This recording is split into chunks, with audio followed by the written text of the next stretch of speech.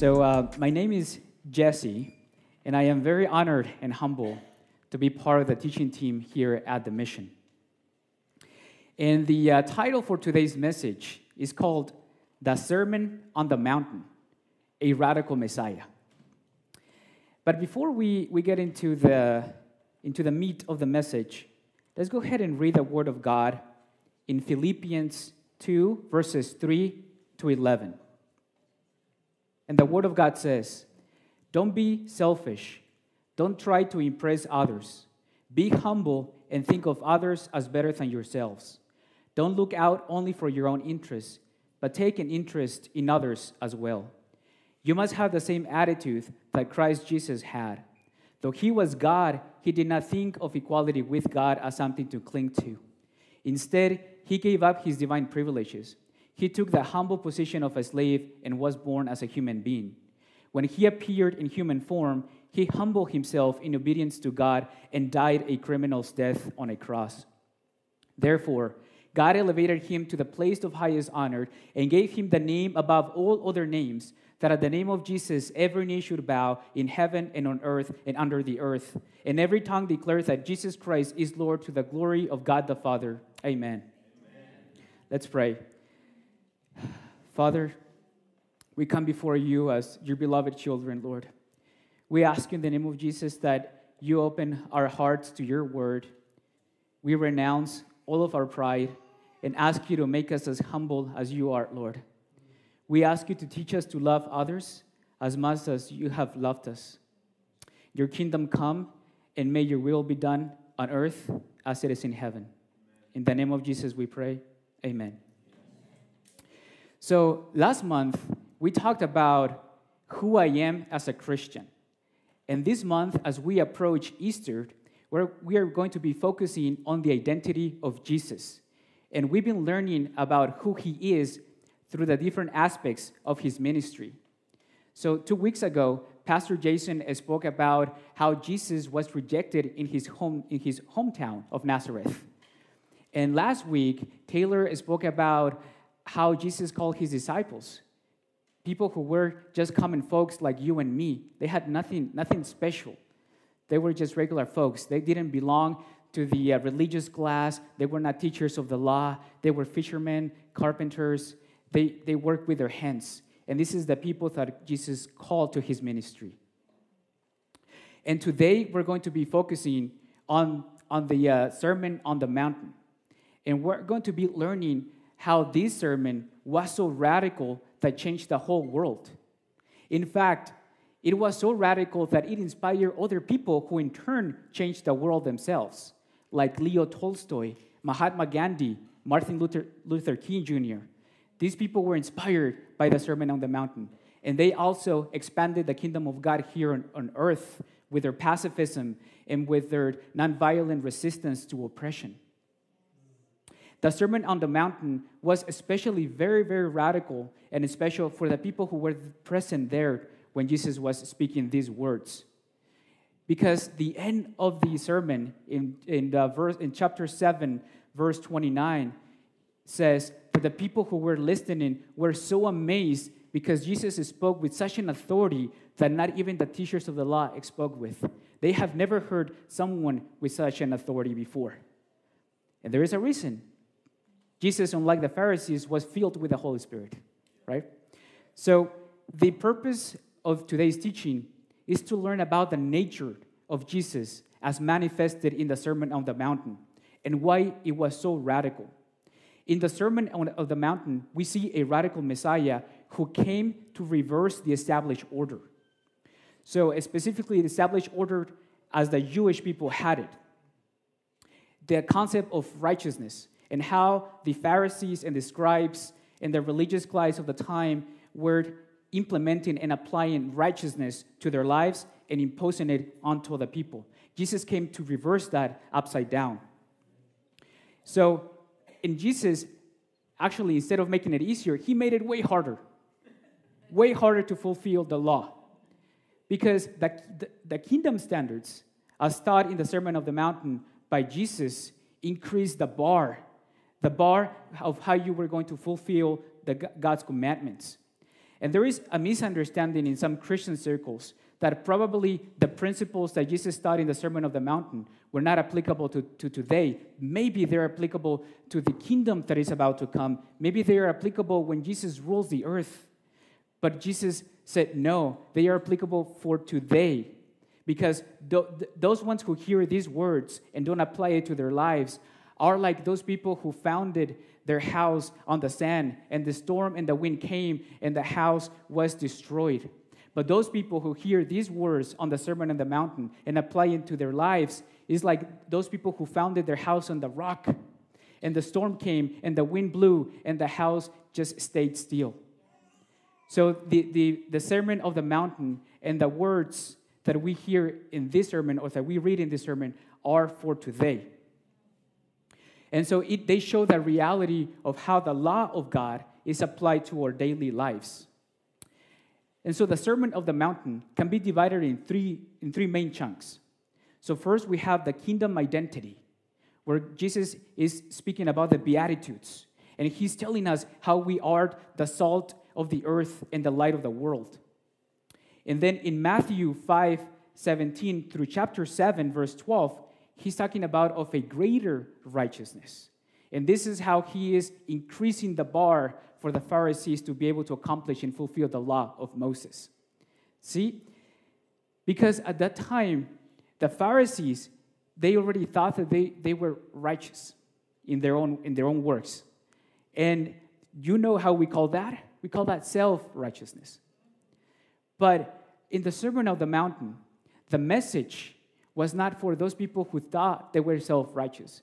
The message of the message of the Sermon on the Mountain was for those people who hungered for righteousness, but they didn't know how to get it. Those people who couldn't observe the Sabbath, but wanted in their hearts to do it. Those people who couldn't fulfill or give tithes to the temple or give their everything to God. They couldn't do it for physical reasons, but their hunger and thirst was there. Because what Jesus came to do, he came to reverse the order of how the law was applied. If the Pharisees thought that they were righteous because they give 10% or 20% of their salaries, and they were rich, and so they had a lot of money. And then we saw a poor woman who came to the temple, and she only gave 1 penny. But Jesus told the disciples, you see that woman? I certainly tell you that she gave way more than all these Pharisees. And the disciples were astonished. Like, how is that possible? She gave only a penny. She gave nothing. And the Lord says, but she gave her everything. And the Pharisees were given the tithes or whatever was left over. So God, in the Sermon of the Mountain, increases the bar because he wants your everything. He wants your heart. He wants your life. He wants you to be willing to say, Lord, not my will, but your will. So, and this is the message at the heart of the Sermon of the Mountain.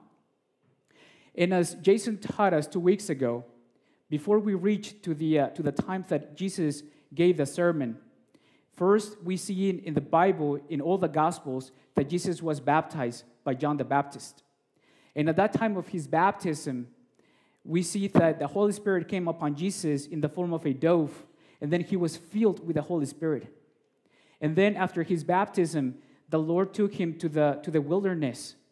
And there in the wilderness, when he was fasting and when he was praying, the devil came to him, and he tempted Jesus. Just like the devil tempted you and tempts me. Right? And here, Jesus was able to rebuke Satan. And Satan departed from Jesus. And then the next thing that we see is that Jesus, filled with the Holy Spirit, then he goes to his hometown of Nazareth. There on a Sabbath, on a Saturday, in the synagogue, he is invited to read the scriptures in front of the congregation. And so the rabbi gives him the scrolls, and it was the scroll of Isaiah. And Jesus opens the scroll and finds what today is chapter 61. Before there were no numbers in there. And so Jesus finds that passage, Isaiah 61, and he says, in Luke chapter 4, verse 18, Jesus is reading Isaiah 61, verses 1 to 3.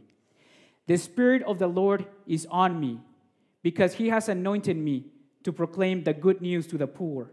He has sent me to proclaim freedom to the captives and recovery of sight to the blind, to set the oppressed free, to proclaim the year of the Lord's favor and the day of vengeance of our God, to comfort all who mourn and provide for those who grieve in Zion, to bestow on them a crown of beauty instead of ashes, the oil of joy instead of mourning, and a garment of praise instead of a spirit of despair. They will be called oaks of righteousness, a planting of the Lord for the display of his splendor. And this, my friends, is how Jesus' ministry starts. He's calling us oaks of righteousness. Those people who were hungered and thirst for righteousness, God is already imputing into us his own justice, his own righteousness. And he's calling us oaks of righteousness. Oaks is one of the biggest trees that there are around today. Hardwood tree, planted, really hard to take out, right? And he's calling us that. We are his oaks of righteousness, these trees that cannot be moved, that cannot be unplanted. And this is the good news of the gospel, is that those people who couldn't get righteousness, now they have it. Those people who were marginalized, like the fishers, like the disciples, remember the shepherds?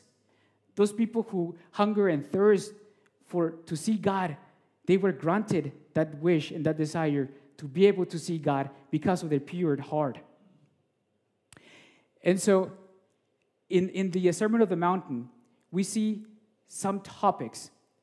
Righteousness, that's the main topic of the gospel. And it comes over and over and over again. And we will be defining what righteousness means in the world and as a Christian. Another big theme found in the Sermon on the Mountain, it's the kingdom of God or the kingdom of heaven. And you know what? This is interesting. Because in the Sermon on the Mountain, Jesus says, seek first the kingdom of God and his righteousness, and then everything will be added. And then in Romans chapter 4, verse 17, the Apostle Paul says, the kingdom of God is made of joy, of peace, and righteousness. So when Jesus is saying, seek first the kingdom of God, he's saying, seek first joy, peace, and righteousness, So righteousness is squared. There is something in there to learn about righteousness. And we see the good news to the poor. The gospel is about good news to the poor. It's about how we are transformed into God's image. When we were in the world, we were lost to our sins. We were living in our sinful nature. But then Jesus came. He crucified our sinful nature with him at the cross. So we died with him. And when he resurrected, we resurrected with him to a new nature. You have a new nature. Your new nature is not a nature that produces death anymore. It's not a nature that produces sin anymore. It's a nature that produces justice, that produces righteousness. And so, what is righteousness? I think that begs for the question. So, righteousness is the opposite of sin. You have sin, and the opposite is righteousness. And it is kind of sad that in today's English, when we think of righteousness, we think of self-righteousness, like the righteousness of the Pharisees. But we couldn't be further from the truth. In the original Greek, the word for righteousness that we found in the New Testament is called dikaiosune. It's the same word for justice. In Spanish, we only have one word. It's justice. It's the same for righteousness and for justice, like lady justice. You could say lady righteousness because it is the exact same thing. You can say social justice or you can say social righteousness because it is the exact same thing. In English, we change the topic of justice to righteousness and we left two separate words. But in most other languages, especially the Greek and the Romance languages, justice is the same word for righteousness and lady justice or social justice. So, what is God's justice or what is God's righteousness? Let me tell you how the righteousness of the world is manifested, or the self-righteousness. The self-righteousness or the justice of the world is an eye for an eye and a tooth for a tooth. But you know what God's justice is? You know what God's righteousness is? Is that while you were still a sinner, an innocent person died for you. He took your sin on the cross, and he died a criminal's death on your behalf. Is that justice in the world? No, but that's God's justice. That is God's righteousness. God's righteousness is manifested when you turn the other cheek. That is God's justice. God's justice or God's righteousness is defined or is manifested when you bless those people who curse you. That is God's justice. That is God's righteousness. God's righteousness is also manifested when the poor become rich in spirit. That is God's righteousness. God's justice or God's righteousness is also manifested when you, the meek, will inherit the earth. When you will rule over the earth with Christ because you are the meek, the inverse, my dearest brothers and sisters. This is the message of the Sermon in the Mountain. And God's justice or God's righteousness is manifested when we feed the hungry, when we provide water for the thirsty, when we assist the poor and the needy, when we take care of the widows and the orphans. That is God's righteousness. That is God's justice. That is the definition of the diakonē. Did I pronounce it right? Alex, you may help me here. Justice or righteousness. And so in the Sermon on the Mountain, Jesus starts with the Beatitudes. And remember that he was already filled with the Holy Spirit. So he was speaking with such an authority that the people who were there present had never heard before. And so Jesus starts in chapter 5, verse number 1 in Matthew. Now when Jesus saw the crowds, he went up on a mountainside, and he sat down, and his disciples came to him, and he began to teach them. And he said, "Blessed are the poor in spirit, for theirs is the kingdom of heaven." And the word blessed in the original Greek is makarios, which means full of joy, happy, extremely happy. So what Jesus is saying right here with blessed are the poor in spirit, he's saying the poor in spirit be joyful or be extremely happy. Those who mourn, be joyful, for you will be comforted. The meek, be joyful, for you will inherit the earth. Blessed are those who hunger and thirst for righteousness or for justice, for they will be filled, says the Lord. Blessed are the merciful. Blessed are the pure at heart, for they will see God. And blessed are the peacemakers, for they will be called children of God. And blessed are those who are persecuted because of righteousness, for theirs is the kingdom of heaven. And blessed are you when people insult you, persecute you, and falsely say all kinds of evil against you because of me. Rejoice and be glad, be blessed, says the Lord, because great is your reward in heaven, for in the same way they persecuted the prophets who were before you. Verse 13, and Jesus says to the crowds, you are the salt of the earth. The salt of the earth. See, in the Old Testament, when we see the symbol of salt, it means something that is preserved, something that is long-lasting. And so it was God's covenant that he made with Israel.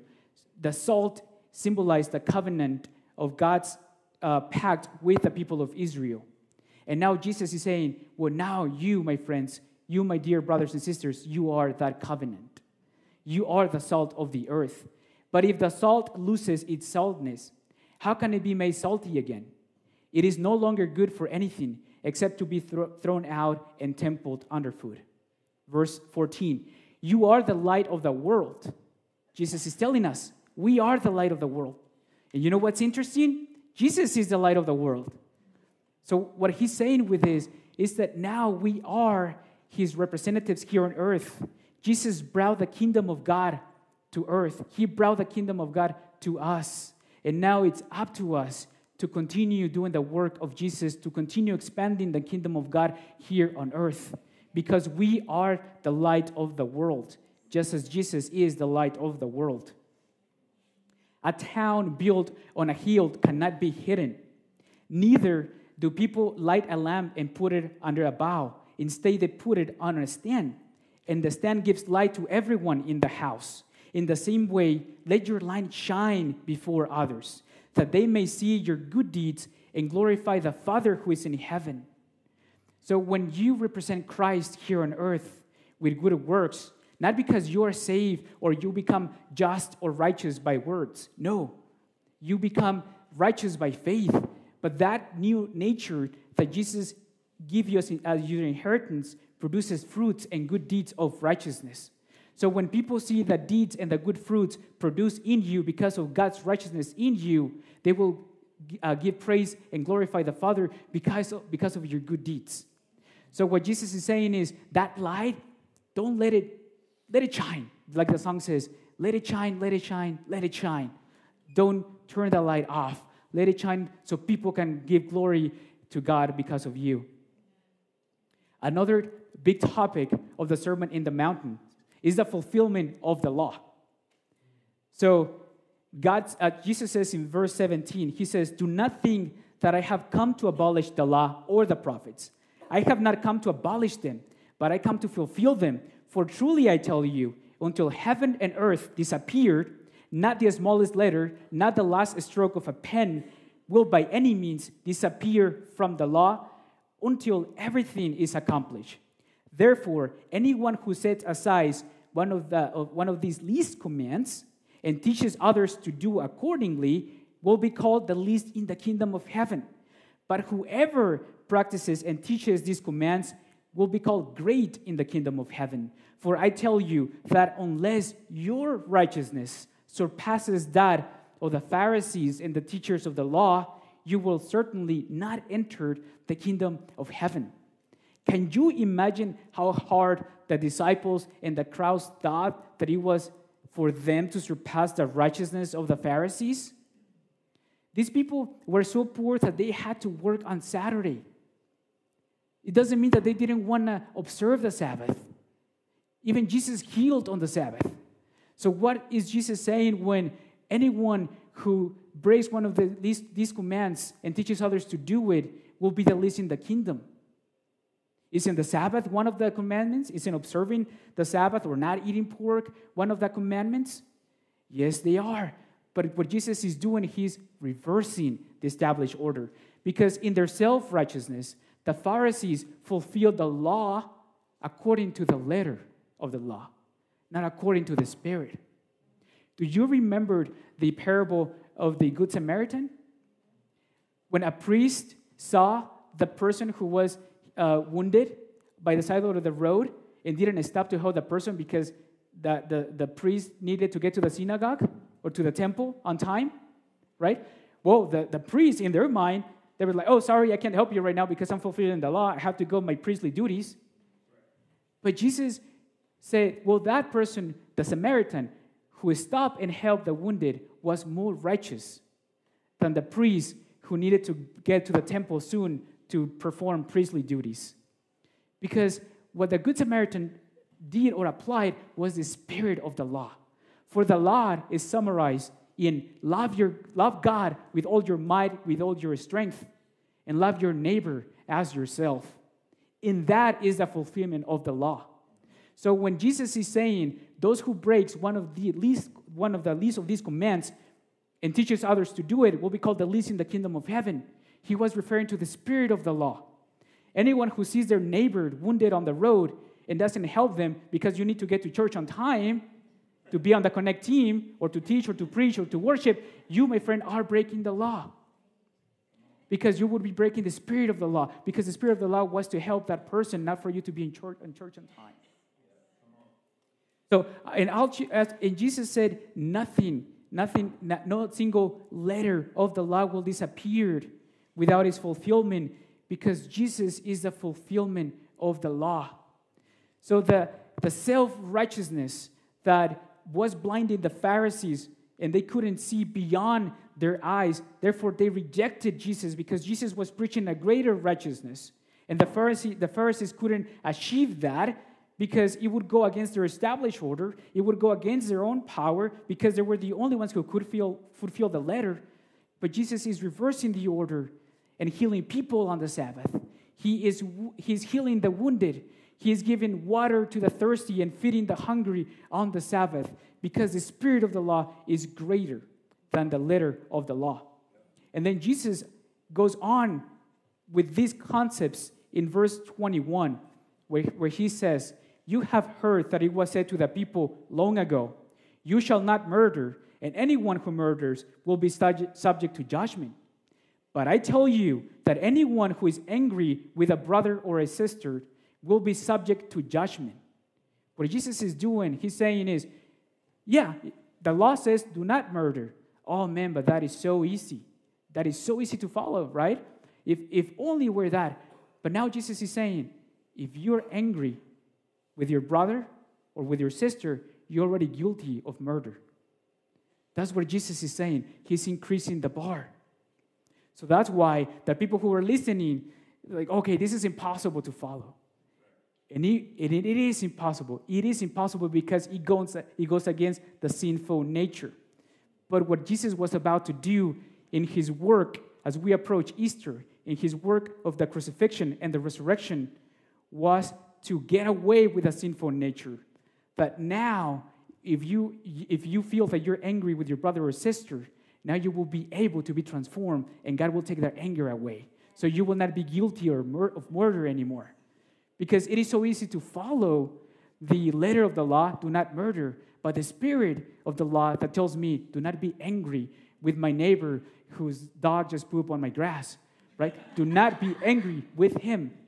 And if I can forgive, and if I can with grace, go and clean that up, then I am already practicing my works of righteousness. And Jesus continues saying on chapter 12, verse 22, again, anyone who says to a brother or sister, raka, which means empty, moron, idiot, is answerable to the court. And anyone who says you are a fool will be danger of the fire of hell. Therefore, if you are offering your gift at the altar, and then you remembered that your brother or sister has something against you, leave your gift there and go and reconcile with your brother or with your sister, and then come back and give your offering and your gift back to God. Settle matters quickly with your adversary who is taking you to court. Do it while you are still together on the way, or your adversary may hand you over to the judge, and the judge may hand you over to the officer, and you may be thrown into prison. For truly I tell you, you will not get out until you have paid the last penny. So what Jesus is saying right here is, even if you try to fulfill the letter of the law, you will still be guilty of breaking the spirit of the law, and therefore the punishment still awaits you. But when you fulfill the spirit of the law, the only thing that remains is righteousness and salvation. And salvation, or what we call eternal life, it's a byproduct of righteousness. Sometimes, as baby Christians, when we come to believe in Jesus, and we now believe that we're going to heaven after we die, and that was the work or the gospel or the good news. That was actually the reward of the good news. That was actually the byproduct of the good news. The good news is righteousness. Because without righteousness, you cannot be in heaven. Without righteousness, you cannot have eternal life. So we didn't seek eternal life. We sought righteousness, and then eternal life, it's our reward. It's the byproduct. And when the Pharisees, when they were trying to be self-righteous, fulfill the law on their own effort, what they were trying to do is trying to gain eternal life by their own merits. But when Jesus came that and reversed that, and he said, no, if you believe in me, I will give you that righteousness that you're trying to seek on your own effort. And not only that, it's not that I'm just going to consider you righteous before God. It's also that I'm going to give you the engine that produces righteousness. That is your new nature, a new nature that produces righteousness. So God, Jesus takes away your sinful nature and puts a new nature in you that produces fruit of righteousness. And that is, and the byproduct of that is eternal life. And to continue on this idea of how Jesus is making things harder, in verses 27, then he's talking about adultery. Jesus is saying, You have heard before, do not commit adultery. But I'm telling you now that if you look at a woman and you desire her with lust in your heart, you already committed adultery with her. And what Jesus is saying is, for the Pharisees, it was so easy. You're sure, I never committed adultery. Oh God, if I see a married woman, I even look away. But what if the woman is single? The law, the letter of the law doesn't say anything about it, right? Doesn't say, maybe I can give to the desires of the flesh and lust after a single woman. But Jesus is saying, if you do that, you're already committing adultery. So Jesus is raising the bar. Now, is it possible for men, for women to look at other people without lust? Absolutely, because you have a new nature. This new nature reverses the order of the sinful nature. So your sinful nature is died with Jesus, and your new nature produces fruits of righteousness. And I am repeating myself because Jesus repeats himself with different analogies, with different examples. Also, Jesus tells us in verse 38, you have heard an eye for an eye and a tooth for a tooth. But today I'm telling you, resist the evil person, and anyone who slaps you on the right cheek, turn the left cheek. Right? And anyone who wants to take your shirt, give them your jacket as well. Anyone who asks you to take a burden for 1 mile, then carry that burden for 2 miles. Right? And if we take this literally, it may be easy for them too. I mean, I've never been slapped on the cheek literally. So, if I put the left one, I never been in that situation. And I may never be in that situation. I never been asked by anybody to carry anything for 1 mile. Why would I carry it for 2? Right? But Jesus is going above and beyond his own literal words. What he's saying is, yeah, sure, maybe you've never been slapped on the cheek literally, but has someone cursed you? Has someone who you trusted has broken the trust? Were you on the road and were you hit by someone and you were 100% that they were at fault and they lied to the adjusters and now you're 50% responsible? How do you take that? Right? If someone sues you or is defaming you or is libeling you or is slandering you, do you sue them in court or do you pray for them or do you bless them? Because God says, mine is vengeance. Vengeance does not belong to you. Your justice or your righteousness in God is not about you getting even with other people. Your justice or righteousness that comes from God is saying, God, I leave this up on you. I bless those people who are cursing me. I bless those people who are trying to sue me. I bring them to your altar, Lord. Bless them. I pray for them. Bless their finances. Bless their health. Bless their family, because vengeance is yours. That is God's righteousness or God's justice, the inverse of the world. Also, Jesus is telling us, you have heard that it was said, love your neighbor and hate your enemy. But now Jesus is raising the bar again. He's telling us, but I'm telling you now, love your enemies as well. And for me, this is easy peasy, right? I don't have any enemies. So why would I love my enemies if I don't have any enemies? And as I was reading this, then it got to me like, that is true. I might not be anybody's enemy, but I surely do have a few enemies. Because then the Spirit of the Lord came to me and he says,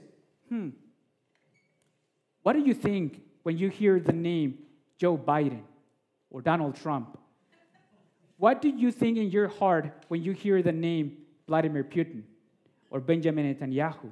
How do you feel in your heart when you hear the name Hillary Clinton? How do you feel in your heart when you hear the name of people who you don't identify with politically, right? Do you bless them or do you wish them ill will? And I said, wow, God, you're right. Some of those people are my enemies. They may not know me. They have done anything against me personally, but that would be the equivalent of them being my enemies. And if I have ever desired ill will to Vladimir Putin or to Benjamin Netanyahu or to Joe Biden or to Donald Trump, I repent, Lord, and I bless them, keep them safe, bless their finances, bless their health, because vengeance is yours, says the Lord. And then in verse 47, he says, and if you greet only your own people, what are you doing more than others? Do not even the pagans do that? So be perfect, therefore, as your heavenly Father is perfect. So Jesus is telling us to be perfect as God is perfect. And you may say, but this is not possible. Well, you're wrong. It is possible. Ephesians 4:22-24 says, throw off your old sinful nature and your former way of life, which is corrupted by lust and deception. Instead, let the Spirit renew your thoughts and attitudes. Put on your new nature, created to be like God, truly righteous and holy. And thus, we can be perfect as our Heavenly Father is perfect. So Jesus made the hard work already. Yes, we cannot be perfect in our own effort. Just like the Pharisees couldn't do it. They thought they were, and that is called self-righteousness. But we are humble before God, and we say, like, Lord, without you, I cannot do any of these things. Without you, I cannot look at a woman without lust. Without you, I cannot pray for my enemies. Without you, I cannot turn the other cheek. Without you, I'm imperfect, I'm broken, I'm a sinner. But with you, I am righteous. With you, I am not a sinner anymore. With you, I can turn the other cheek. With you, I can produce fruits of righteousness and be the salt of the earth and the light of the world for people. Meaning, through you, I can expand the kingdom of God here on earth. If I just say, Lord, not my will, but your will. Not my wishes, but your wishes. Not my desires, but your desires. Not my passions, but your passions. And God is a gentleman. He will take that word and He will use you. If you surrender your will, if you surrender your free will to God, He will take that and He will say, I'm sorry, you gave me your free will. Well, now you belong to me. So your free will is now my free will, says the Lord, because you gave it back. And you can do that. Or you can say, like, no, God, this is my free will. Thank you for giving me my free will. Then I choose to do with it whatever I choose to do. God is a gentleman. He will step. And then you can go ahead and fulfill your own will. But if you surrender that to the feet of God, that is your crown of righteousness. If you surrender your crown of righteousness to the feet of the Lord, He will take it and say, my beloved child, you will be my vessel for the kingdom of God here on earth. You will feed the hungry. You will give water to the thirsty. You will help the widows and the orphans, because it is my work that is being done through you, not your own effort, not your own merit. And so as we continue reading the Sermon on the Mountain, it's so beautiful and so huge. So I do recommend you to go home and read Matthew chapters 5 through 7. We don't have time to go over the entire sermon today. But then Jesus also speaks to us how to fast, how to pray. The Lord's Prayer is in the Sermon on the Mountain, a beautiful prayer. May your kingdom come and your will be done here on earth as it is in heaven. God is also telling us not to judge others, right? Because we may be in the same position. So rather, any brother or sister who falls or stumbles, with grace, we should lift these people up. And that is in the Sermon of the Mountain. In the Sermon of the Mountain, we also see Jesus being faithful and telling us not to worry about anything. Bring your everything to God. Seek first His kingdom and His righteousness, and everything will be added. Look at the lilies of the field. For not even Solomon, with all his might and glory, dressed as beautifully as the lilies of the field. Or look at the birds in the sky. You know, they don't worry, and yet God feeds them. So why would you worry about what you're going to wear your clothing on your back, or what you're going to eat tomorrow? If you seek for God's kingdom and righteousness, you will lack anything. You will lack nothing. And so Jesus closed the Sermon of the Mountain in chapter 7, verse 24, saying, therefore, everyone who hears these words of mine and puts them into practice is like a wise man who built his house on the rock.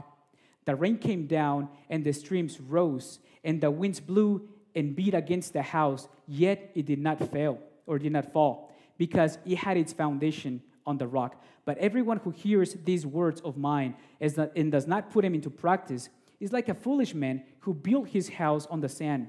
The rain came down, the streams rose, and the winds blew and beat against the house and fell with a great crash. And so when Jesus had finished saying these things, the crowds were amazed at his teaching because he taught as one who had authority, not as their teachers of the law. And that authority of Jesus came from the Holy Spirit, because even though he was God in the flesh, he humbled himself to be just like you and me. We see a point in time when Jesus was filled with the Holy Spirit. He was not filled with the Holy Spirit before his baptism. It was after his baptism, as we learn in all the 4 Gospels. And then he spoke with such an authority because it came from God the Father. Amen? So to conclude, as the worship team comes back up, let's read Jeremiah chapter 31, verses 31 to 34.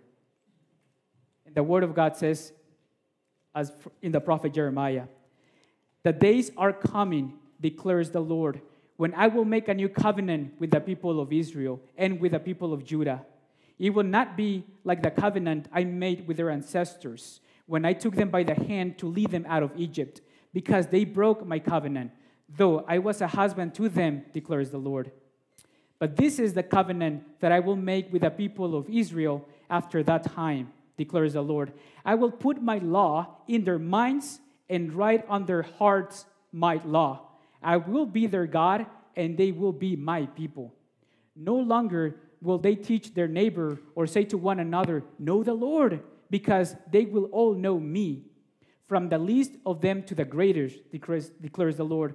For I will forgive their wickedness, and I will remember their sins no more." Let's pray.